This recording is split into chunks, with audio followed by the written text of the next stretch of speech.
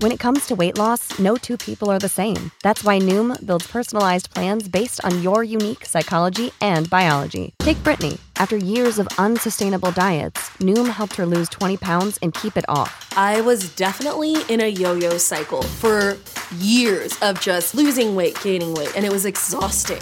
And Stephanie. She's a former D1 athlete who knew she couldn't out-train her diet, and she lost 38 pounds.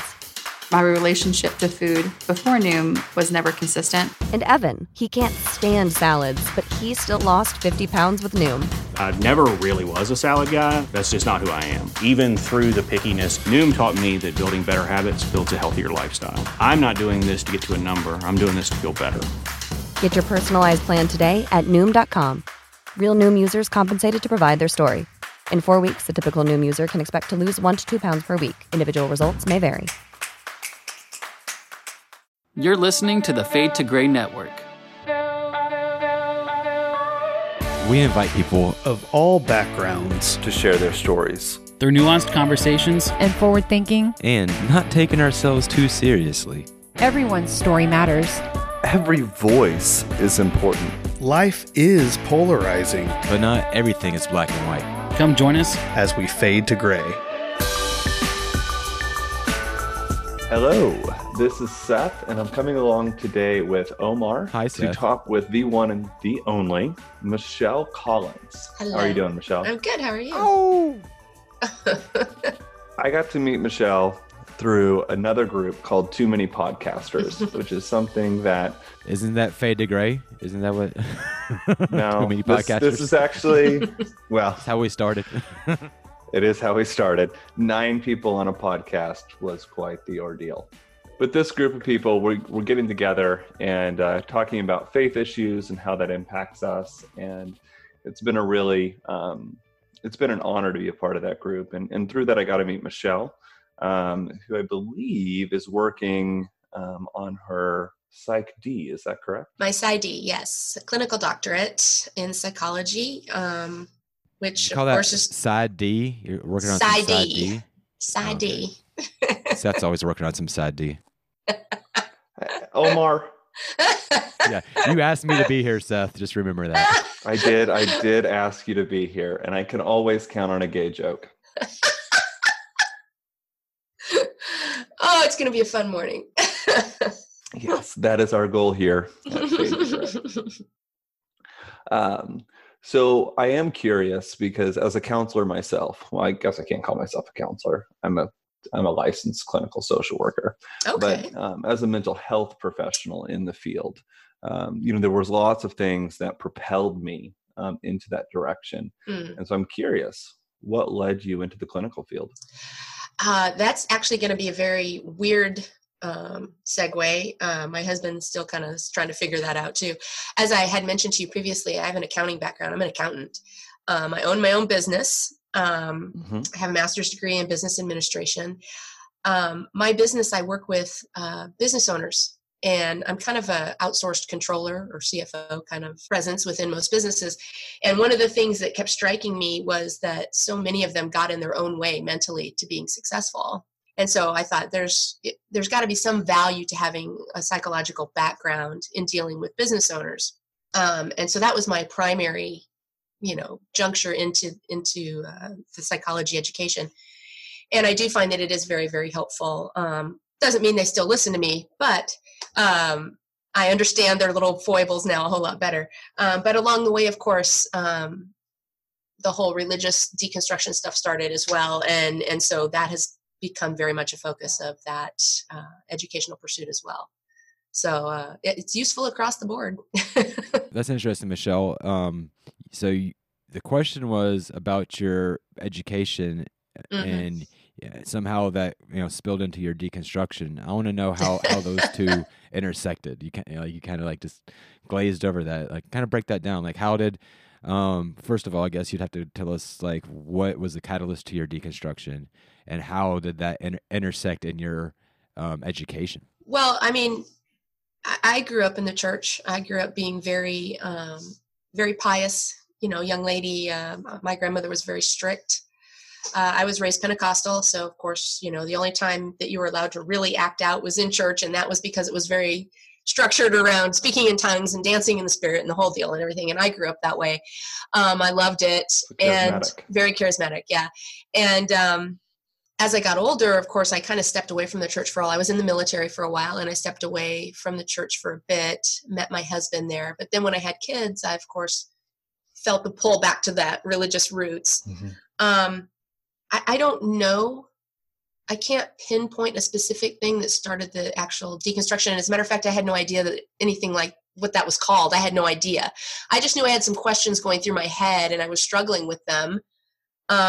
I didn't know where they came from. And it's funny because as I've studied now, I realize that most people can't tell you why deconstruction starts. And as a matter of fact, it actually is just something that kind of bubbles up in people. And now I've come to understand that it's when you're psychologically ready.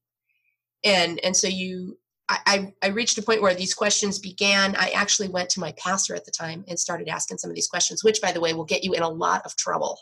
I was going to say, did that go okay, no, or did that backfire? That backfired.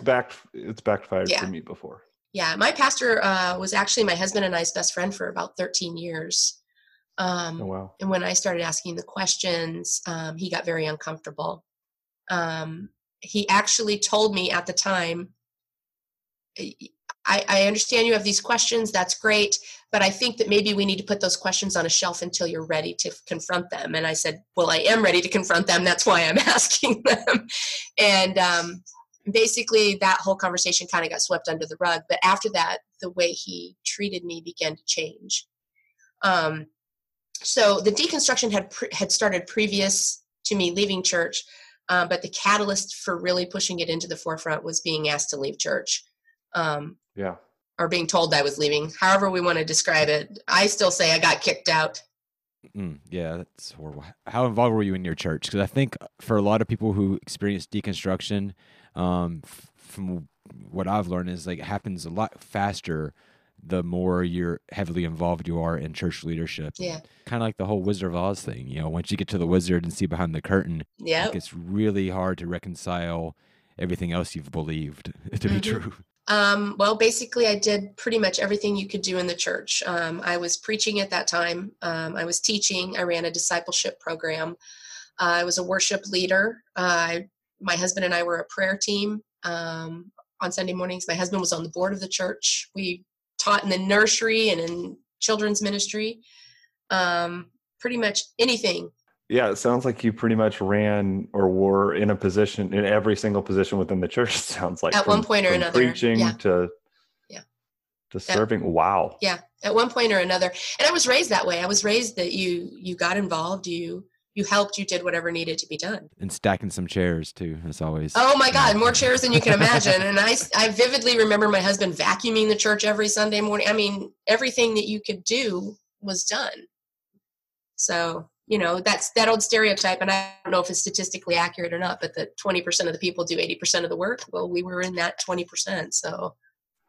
Which is why I find it interesting, because your meeting with that pastor wasn't necessarily anything bad. You were just asking not at that point. Basic, right. You were just asking some basic questions, which sounds like now makes me think that he then was insecure about it because he couldn't answer them. So his way of handling that was to push you away.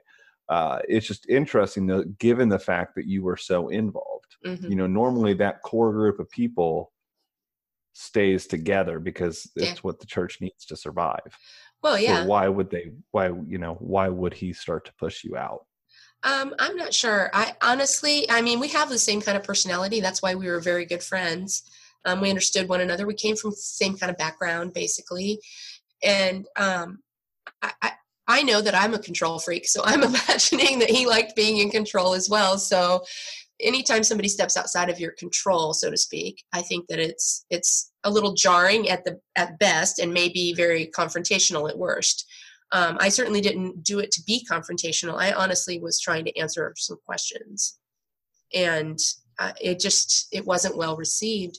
I mean, literally the conversation that I had with him was about a verse in the Bible, and I was trying to understand it. And the verse was, he who knew no sin became sin for us that we might become the righteousness of God in Christ Jesus. And I was like, so here's my question. how do I ever unbecome something that I didn't do anything to become? And so that was because I was raised to believe like you could mess up and lose your salvation. And like, so then all of a sudden I'm confronted with this idea. So when I asked, the initial response I got was, well, there's still sin. And I'm like, but that's not what I ask. And so it just devolved from there. And that's what he said. Well, then we should put that on a shelf until, and I even told him, I said, if you don't know the answer, that's okay. I don't know the answer. And he's like, well, I just don't think this is a discussion we should have. And I said, okay, fine. And I did. I wasn't angry. I went and I said, fine. I started listening to podcasts and other sermons. And I'm like, I'm going to go find the answers to these questions, which of course is a rabbit trail of more questions. That just opened the door. Exactly. Right? That was almost like, it was almost by starting to search out other podcasts and books and things of that nature, you're just going to get more and more questions. Yeah. It becomes a that snowball rolling down the hill. It just gets bigger. So, yeah. Unfortunately, you see that a lot with church leadership. Obviously, there's always exceptions to the rule, but I think there's something, and it even might come from a good place because, there's that pressure of, well, this is my flock, this is my church, I have to protect these people. And we're taught in Christianity, unfortunately, because I don't know that it's necessarily the message of Christianity, but we're taught in Western Christianity, evangelicalism, that we have to know for sure, that doubt is basically a sin. I've actually was told that from one of my church leaderships in the Assemblies of God, that like that if you, which exactly, and the Bereans were like also. If you look in the Bible, they were praised for their questioning and for their doubt, and doubting Thomas was actually a good character in the Bible, not a bad one. But for some reason, it doesn't fit into a church structure that's trying to like keep something up. That almost seems like it's so fragile, and they know that, and it's like it just takes one person pulling at the wrong thread, and then there's a church split, and then there's a whole, and so they're trying to think. It's almost like the greater good mentality. It's like if I shut this person down, then I can keep this other 100 or so happy and paying their tithes and keep the lights on and all that, yada yada yada. So I don't fault the pastors in a lot of those areas. It's a system. They were raised in the same system. They're trying to keep this system going, but that's obviously that's a major flaw, especially when somebody just has an innocent question that ends up getting pushed out of the church because they, didn't want to deal with the answer, didn't want to have a hard conversation. Right. I'm sorry that happened, Michelle.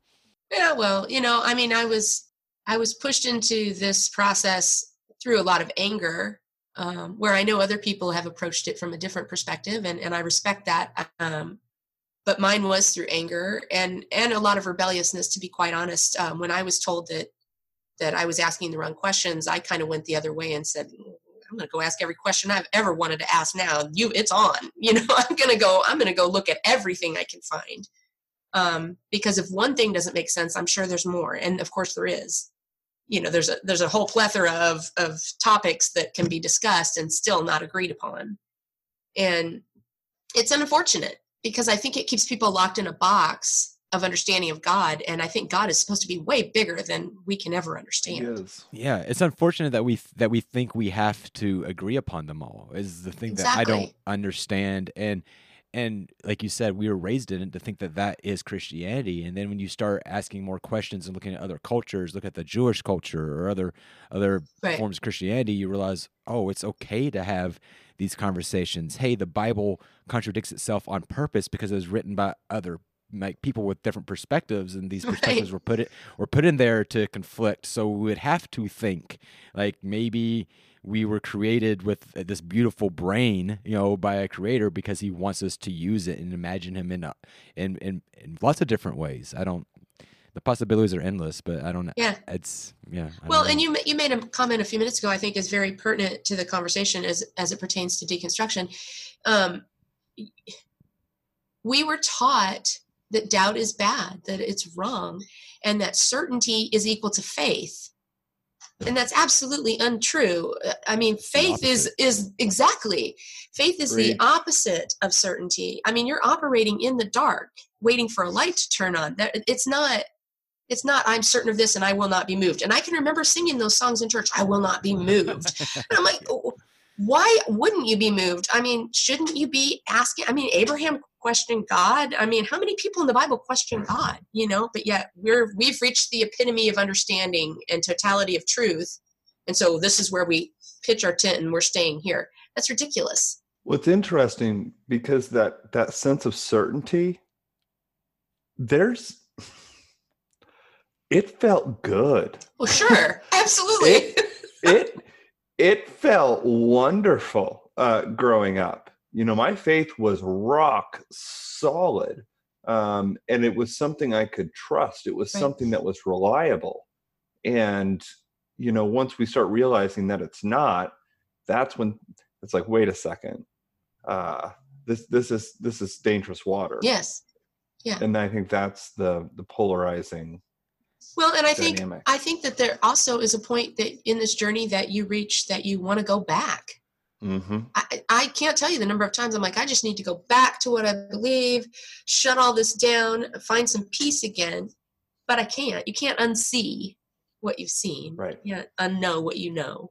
So that's so true. Because I have attempted to get involved in several religious activities recently, and going to church has been one of the hardest things. Yeah, I can't do it.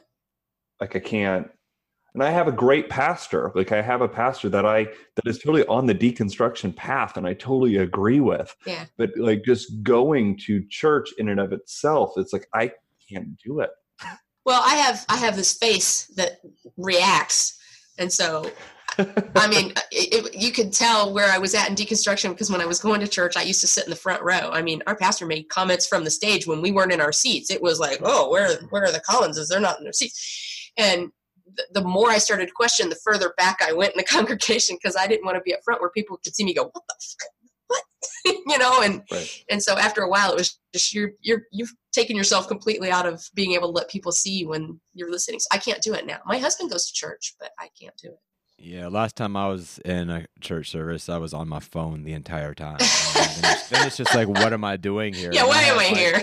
I have 4 smaller children, and what am I teaching them at the same time?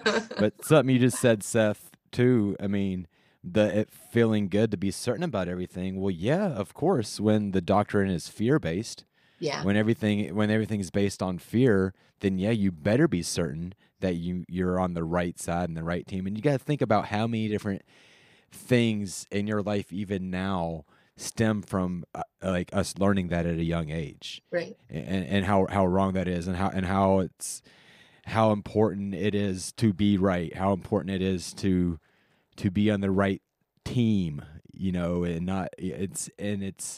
and in doing that, you picking sides, you're drawing lines. It's all these different things that we're trying not to do at Fade to Gray, but it's hard because that's how a lot of us, in this community were raised. Even though we know that it's wrong, it felt good, and that's the thing. And I it's think comfortable. And that's what we're all American here. And so that's kind of the whole thing too. Like we have with terrorism, and even with the election season, all that different stuff, like you'll hear so many different things that are trying to like get you to fear one way or the other, to make a decision based on fear. And church, a lot of the churches we grew up in use that same tactics.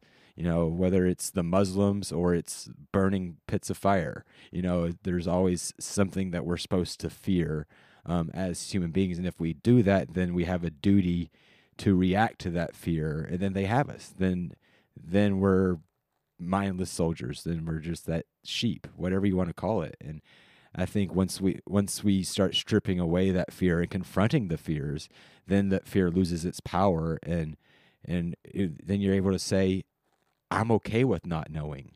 I'm comfortable with not knowing, because even when I knew, I could have been wrong. And so what's the point in knowing? I remember, this is so bad, and I'm not going to take up any more time, but at a young age. No, this is good. At a young age, I had to know. I had that thing inside me that just had to know the answer, right? I just had to know. It drive me insane. I wouldn't be able to sleep at night. That's just the way my brain worked. I have to know. But I got to the point where I realized I didn't have to know the truth. I just had to have an answer that checked all the boxes. If I could find an answer and I couldn't find a flaw with that answer, then I could move on to the next thing. Then I'm like, okay, well, I know that now. This is something I know now, and now I can know something else. And then you find out that my checklist of boxes was very small, and it checked like the first 3, but was glaringly not going to work down the long haul. But it was always this, and I think too, Seth, me and you have this in common where it's instant gratification. And so with the wanting to be right and the comfortability of the certainty, there was an instant gratification in that, where faith is something that it takes time, because we're operating out of something that we're not seeing, if that makes any sense. Anyway. It takes work. Yes. Sorry for that preach. I didn't mean to. No, it's good. No, it was good. It's good. Well, Michelle, I'm curious, how long did it take to go from the front row out the door? How long did that progression take? And that's an interesting illustration though, right? Like I was at the front row and then I slowly started moving back and further and further and further until eventually you were out. How long did that take? It took a while, and I'll say this, as I mentioned or briefly referenced, it wasn't my choice to go. It just happened. I was told I was going. But the process, I started asking questions, and ironically, and I still go back to this because you got to be careful what you say to God, I think. I had reached a point in life where I was, of course, searching meaning. What am I supposed to be doing in life? Even though I had a career, I did everything. I was still searching. Like I still believed that there was this magic ministry that I was supposed to have or something, And so I had started going to some conferences and stuff. And I vividly remember driving to a conference and telling God, I'm ready for whatever you want me to do, whatever you want, I'll do whatever you say. And then my life fell apart and I thought, what the hell just happened here? And so from that point to the time I was out the door, it was probably a year and a half. The last 6 months were very, very uncomfortable. I can imagine. Yeah, very uncomfortable. And it was a state of shock the first Sunday I wasn't there. I literally sat in my living room. I couldn't stop moving my hands. I thought I'm supposed to be doing something, and I'm not doing anything. And so it was so that's been a long process of trying to deprogram from that as well. Well, we'll break that down a little bit. Like, what did things look like for you after you left? Because there is a reorientation, a recalculation of your life, routine alone. She started writing a book after that. I didn't start writing then. I've been writing for years, but I didn't start writing a book then. I did actually sit down and write, and I still have. I don't know it's not an article. It's whatever. Yeah, I still have what I wrote that first Sunday when I was done, and I read it not too long ago. It's actually a part of the book. Is it good? Or at least a small part of it is. I sat down and I started writing about how I was feeling about a lot of things, but I found that wasn't helpful to me because I needed to be more active. I needed to be doing something. So I started hiking, and I would go out on Sunday morning. So Sunday mornings became my hiking time. I actually reconnected with a lady that had been a part of my church as well and had left. And we started hiking together, and then her mom joined us. Her mom, who wanted nothing to do with Christianity whatsoever, joined us, and she was, front row seat to me processing through my anger, questioning how God could do what He was doing, and how I didn't understand how any of this was happening. And I remember vividly her telling me, she said, "This time hiking with you has been the most amazing thing for me." She said, "I've never wanted to talk about Christianity or God with anybody." She said, "But the fact that you can stand here and tell me that you're angry with God and that you're angry with your belief system," she said, "tells me that you're somebody I can trust." And I was blown away by that. I'm like, don't listen to me. I'm a friggin' mess right now. I don't even know that I like God. So, but it just developed, and we hiked for, a couple of years every Sunday. That was our deal. 15, 20 miles at a time. So, Wow. You'll be surprised how many people I've heard, that's left the church that they say, the woods is their church now. yeah. And that they can somehow connect to God. They learned how to only find God in buildings in a certain formulaic way and method. And once they've kind of opened up that possibility, it's like, wow, nature is so much of a better church to experience like the glory of God in. But I think both are maybe equally as important. I guess it depends. I think they're that's all. But where are you now then? I'm able to look at it now and go, okay, I can let that go. I don't know that you ever get done deconstructing. I know that's probably bad news for people, but I just don't believe we ever do. I think once you start, that's a lifelong thing. That you're never going to view anything you think or feel the same way again. You're going to constantly be analyzing it to some degree. How would you classify? I mean, would you call yourself a Christian then? Or would you, if someone was asking you about your faith at this point, like, how would you describe it? Well, let me preface my answer by saying, I think you have to define what kind of deconstruction you're talking about. And what I mean by that is we all use this very big blanket term. And what I have found through my personal experience and through interacting with other people who are going through this process, there are people that are deconstructing just one or two tenets of what they believe. And by the way, let me also say that all of these are valid. I'm not discounting any of them. But so they're deconstructing, I don't know if I believe in hell anymore or the end times or they've picked one or two things that they're now saying, I'm not sure how I feel about this. Then there's people that are deconstructing God. They're trying to get to whether God is a good guy or not, and then there's another level where you go where now you've moved beyond deconstructing God and now you're deconstructing your entire life and yourself. And so there's somewhere along that spectrum is where everybody falls. And so what I have found is that I've done that whole thing. So if I call myself a Christian now, as it pertains to what the definition looks like for American Christianity, no, I don't. Simply because, and I vacillated with that. Like I vacillated from, no, we need to take that term back and make it mean what it's supposed to mean to, screw it, I give up. And now I found that I'm at peace with whatever people decide they want to call me. I don't like labels anyway. I believe in Jesus. That's what most people that I've spoken to that like are still, consider themselves Christian. And I try to basically explain the same thing you just did in maybe my own terms. But they just want to know, what are you doing with Jesus? Right. Like, right. That's like, right. That's the biggest thing is like, as long as you still believe in Jesus, then you're okay. Well, but then again, even that has to be deconstructed because what Jesus are we talking about? Whose definition? Right. Whose understanding? Because the reality is, and again, as I said, there's that different spectrum of deconstruction, but there's a point where you question God. Little baby Jesus. Golden Dappas. No, but I had to ask myself, I'm like, what if Jesus isn't deity? What if he isn't God? Does the historical man, Jesus, I believe he existed, was his life worthy of emulation? Well, yes, I believe that it was. Mm-hmm. So at the very ground level, I can say, I need to live my life like Jesus lived his life because it's worth that.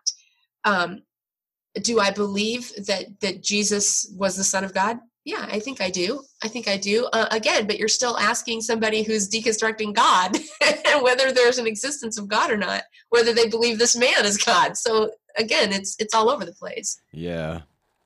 Yeah, that whole story, let's not get into that because once you start deconstructing and you're deconstructing like the virgin birth, story and realizing that it's not even an original story. So, exactly. But you weren't taught that in Sunday school. Right. But no, we were not. No. At the same time, I'm with you. I think at some point for me, it became, I want to believe this. Yes. Is it a word? Is the life of Jesus something that's worthy to be emulated or followed or respected. And Right. yeah, I think we're really on a lot of the same pages with things. It's interesting talking with you. It's really been a pleasure.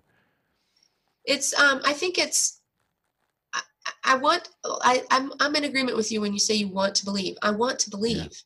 Yeah. And I feel like that's kind of where I'm at currently in this situation or in this process is I have found myself wanting very much to believe in God again and to believe, that there's a loving deity that is interested in me personally. I want to believe that. I don't always believe that on any given day, and I catch myself every now and then starting to pray. And then I think, well, is this worth my time? So I vacillate on all those things that I used to do so easily. I vacillate. Do we deconstruct in order to reconstruct?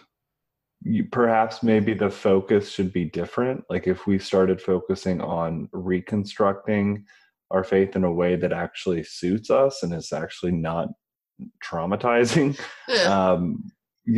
is that possible? I think it is, but again, this is where I caution when I have these discussions with people. One of the things that will make me angrier than anything is somebody telling me I'm deconstructing incorrectly.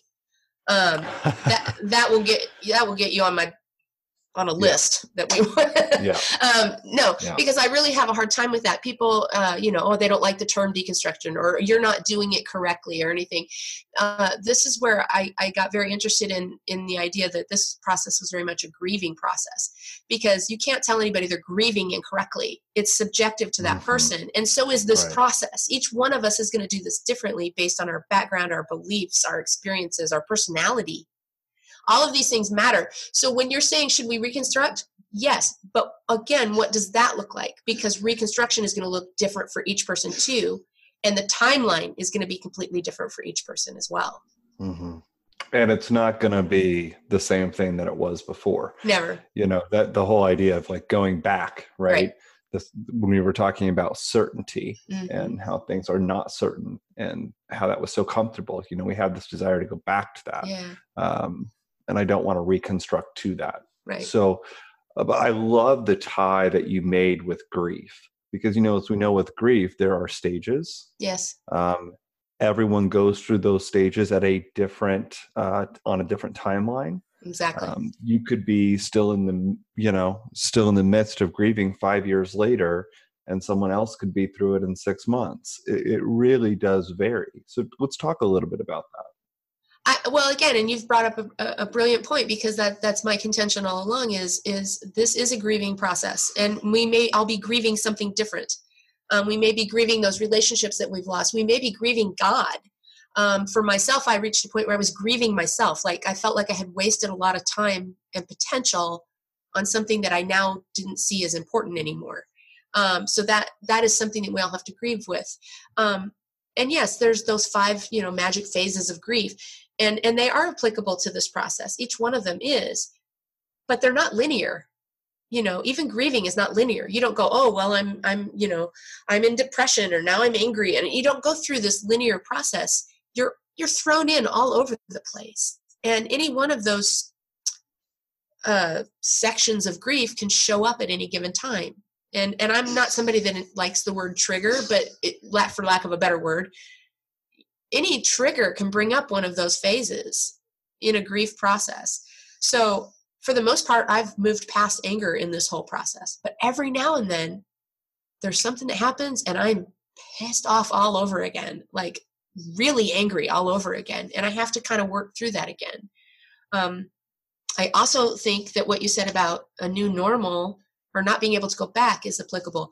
We have this idea that once we reach acceptance, that the sun comes out, the birds start singing, and life is happy again. That's not reality.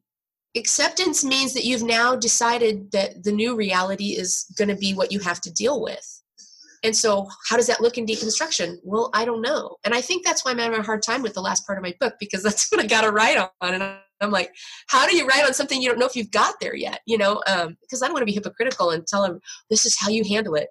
I don't know what I'm doing with it. So, but yeah, it's definitely a grief cycle. It's all of those emotions. I like how you said it's not linear, and Mm-hmm. because it reminds me, Seth, when you asked the question originally, is it okay? I forget exactly how you asked it about reconstruction, or when do you reconstruct? At what point, do you stop? Do we deconstructing? deconstruct to reconstruct? Exactly, and I think it's one of those things that's not even linear. I think it has to be a fluid thing. There's always going to be deconstruction and reconstruction at the same time, and like you guys were comparing it to the grief cycle, I think, or a grief process. I think that was pretty awesome because I don't think I've really looked at it quite that way before. But it really is a matter. There is no timeline. There is no set time that says, okay, well, I've been questioning and dealing with this for this long, so now I need to move on. It's time. It's when you're ready, you'll know you're ready. If you're at the stage where you want to believe, then you want to believe. I mean, there might be a time again where it's like, I know that I know, but that doesn't do me any good right now. The more brutal honesty of, I don't know, but this is what I want to believe, is so much more satisfying at this point. So I don't know. So I think there is definitely like a fluid thing of like always deconstructing and learning something new and being willing to. I think that's the biggest thing, is just staying teachable in all aspects of life is huge and a lot easier said than done. Oh, absolutely. Yeah, I think so too. But I think we have made that process seem as though it has a negative connotation somehow, but yet it really doesn't.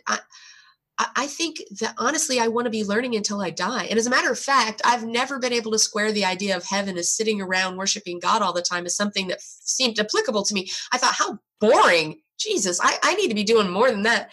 And so what if eternity with God is being able to learn everything you've ever wanted to learn? Just a continual state of learning. To me, that sounds like something I can be on board with.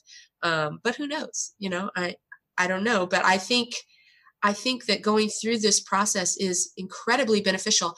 As painful as it has been, I also believe it's incredibly beneficial. And looking back, knowing what I know now, all the junk that I've gone through with it, if somebody had given me a choice at the beginning, do you want to go through this? I think now I would say yes. Maybe earlier on I would have said hell no, but now I would say yes. Yes. Even if it's going to hurt, even if it's going to be difficult to get to the other side, yes, I would. For 100%. Well, you're stronger. I mean, yeah, I think that we become stronger as we go through it, and more resilient for when other things come down the line in the future. I am curious though, is just when we talk about grief, grief is a hard thing. Yeah. And to work through it, there's different things for different people. There's not necessarily, this is what you do to move through the loss of a loved one. Everyone is different.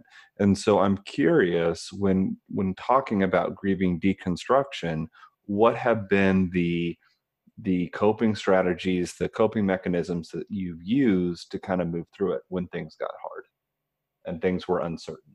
I think it depends on where you're at in that process, because you cope differently, and you cope differently at different levels of understanding as well. When you're first starting this and something hits you, you deal with it differently than you do now. One of the things that I truly, truly struggled with, especially in the beginning, was almost a PTSD effect over the subject of hell, to be quite honest. Hell had been in my understanding from childhood. As a matter of fact, I lived my entire life. My entire relationship with God was based on the fear of not going to, that I didn't want to go to hell. And to be honest with you, and this is maybe more information than anybody needs, I didn't believe God even loved me. I believed that we had a contract because I accepted Christ and he had no choice. Oh, wow. Yeah. And I came from and I still struggle with self-image and things like that. And so when you come from a background like that, you're delved into this arena of an angry God that you have to appease. For somebody to tell you there's not hell is a bright shining light. Like, oh, wow. Okay. Maybe God is more loving than I think. But then those moments happen where you go, well, you were wrong before. What if you're wrong now? and now you're going to go to hell because you're wrong. And so I would literally have panic attacks. Like, I can't breathe. My heart would pound. I would sweat. I thought I was going to die. And I would have to get up and I would walk. I would go outside and walk and just like try and take deep breaths. Like, okay, this is okay. You're okay. You know, if God loves you, then he's going to show you the truth. And I would have to literally talk myself out of those panic attacks. And they became less and less. Every now and then those thoughts creep back in, and I experience that momentary panic, but it's a lot less. But I try to be as vocal as I can about what I'm feeling or thinking, even if it's really ugly, angry stuff, because I really feel like we have to get that out of us. And that's the easiest coping mechanism, I think.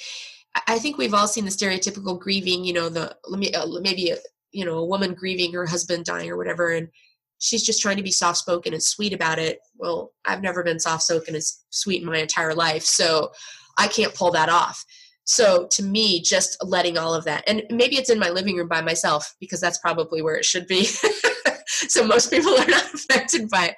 But every now and then, I mean, I've been sitting in restaurants and had somebody walk up to me and said, Michelle, I haven't seen you in forever. Can I talk to you?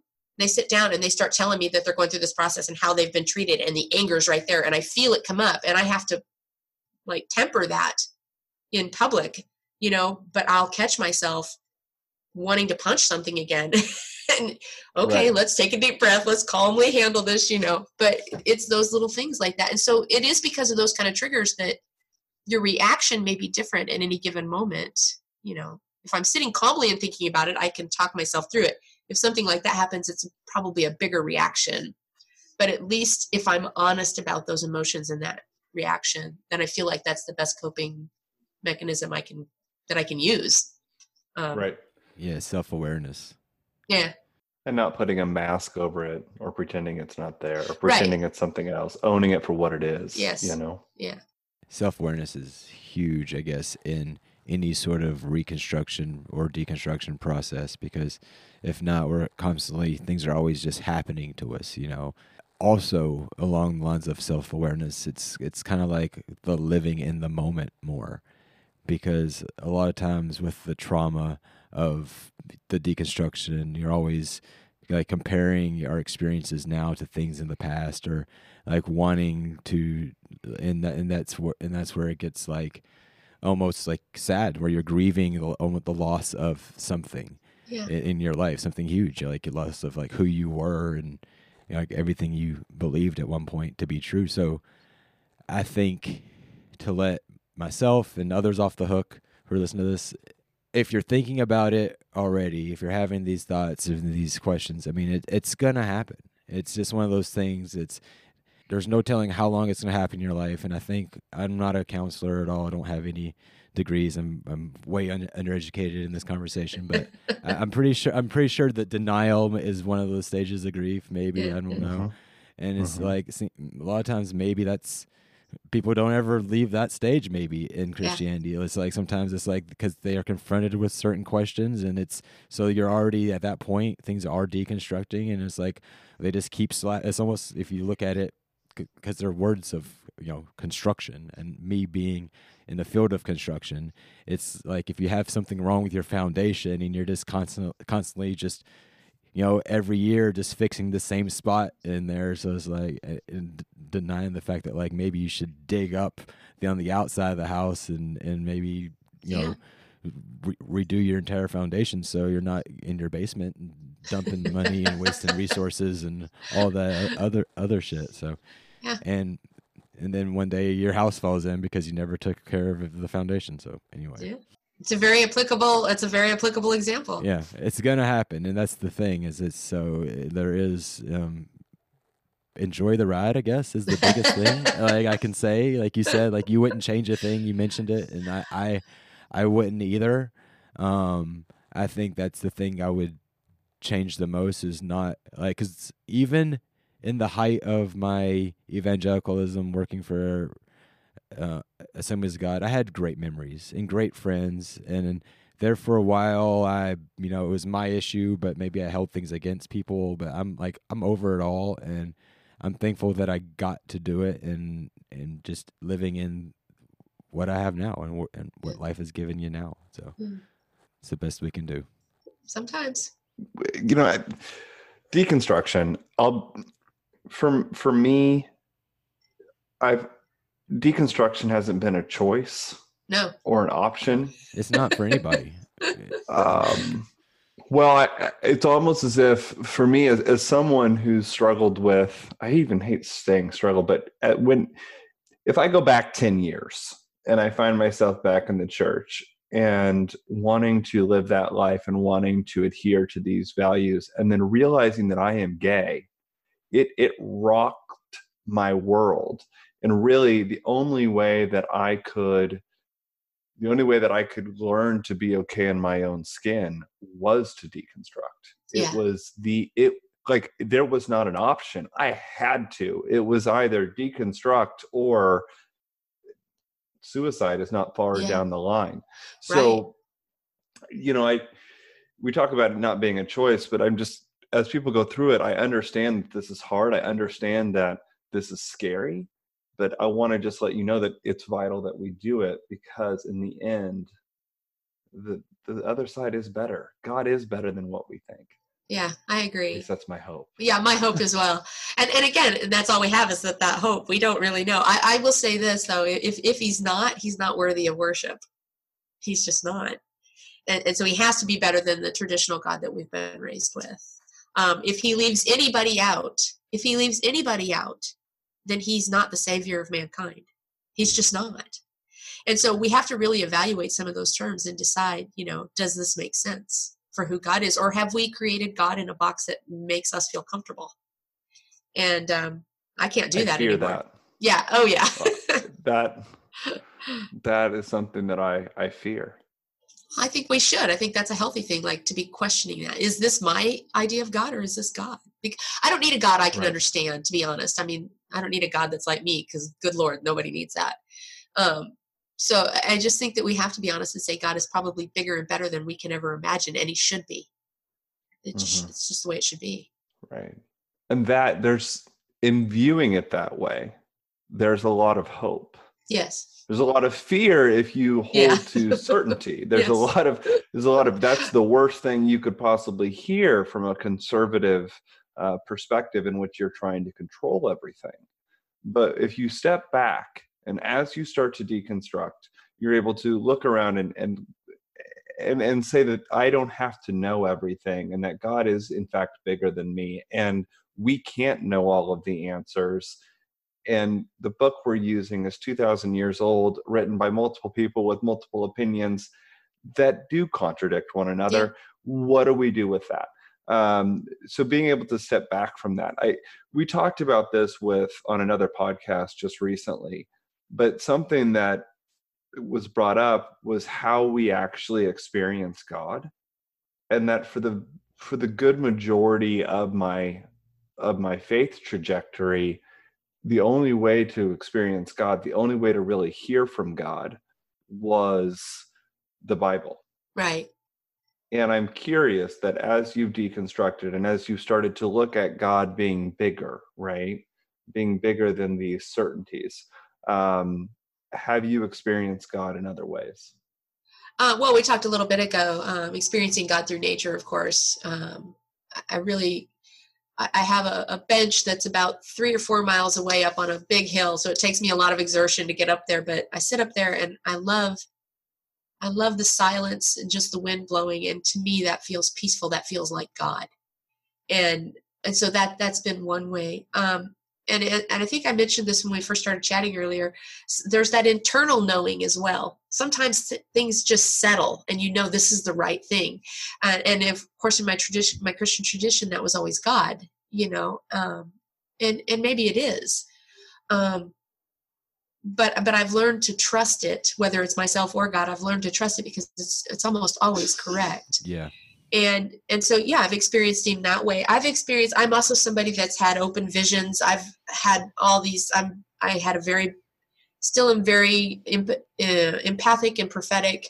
I still believe in all of that because I believe humanity is connected. So I believe that we do have insight into one another. I find God in all of those things. I don't know that I just define it the same way anymore. like I used to believe that you could only have prophetic tendencies if you were a Christian. I don't believe that anymore. I believe we all have that ability. We just don't tap into it. Or if we've tapped into it from a secular viewpoint, we've demonized it, and that's not right either. So anyway, that's another whole subject matter. Yeah, I'm listening to you talk, Michelle, and I'm wanting to ask you questions that would completely derail the conversation and stuff. And so I think for now we should go ahead and wrap it up. And I think, but there's more things we can talk about later, and maybe even like continue a little bit off air, maybe for some bonus content or something like that too. Like I have a couple of questions I might want to ask you about DMT. So you're writing a book. Where can people find you? Where can people look you up? Well, I'm on Facebook. That's my main outlet. I'm a very introverted personality, so I don't really have a face-to-face community. That's been another hard part in all of this. But I'm on Facebook. I'm on Instagram, but Instagram is usually pretty much just all my bodybuilding stuff. So most people are not interested in that.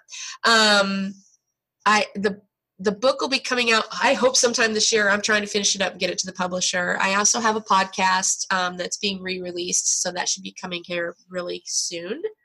That's called The Canon Oh my gosh, I just forgot the name of my own podcast. How bad is it? What's it about? What do you talk about on your podcast? Well, we're re-releasing it. I'm a reader. I'm an avid reader. And so the podcast was brought to me by a publisher who said, hey, we want you to do a podcast on books. And so it sounds very NPR and all of that, but it's basically the idea of reading whatever we're going to read and bridging the sacred and secular divide, book by book, basically. And so it was set up as a 2-person podcast. It's now just me, but I have guest people come on, and they're not allowed to talk about their own books. They're allowed to only talk about books that have inspired them and helped them see God in everything. So that's very interesting. We'll definitely talk. Yeah, we're getting ready to re-release more here in a second. Okay. So that's coming up, and as I said, the book hopefully will be coming out. So there's not a whole lot of places you can find me, but I'm always on Facebook. So. Well, thank you so much for coming on. This was a great conversation. Yeah, I had fun. Have a great day. You too.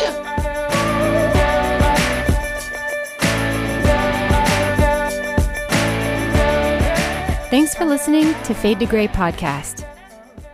This episode was brought to you by our patrons. If you want to figure out how to support us, go to patreon.com/Fade to Gray podcast and join the group that helps support our podcast. To stay up to date, Fade to Gray podcast is part of the Fade to Gray network. If you'd like to know more, find us online at fadetograypodcast.com.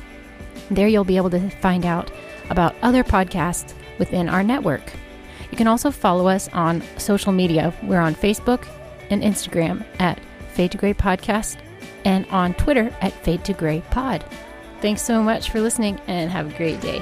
Until next time, guys.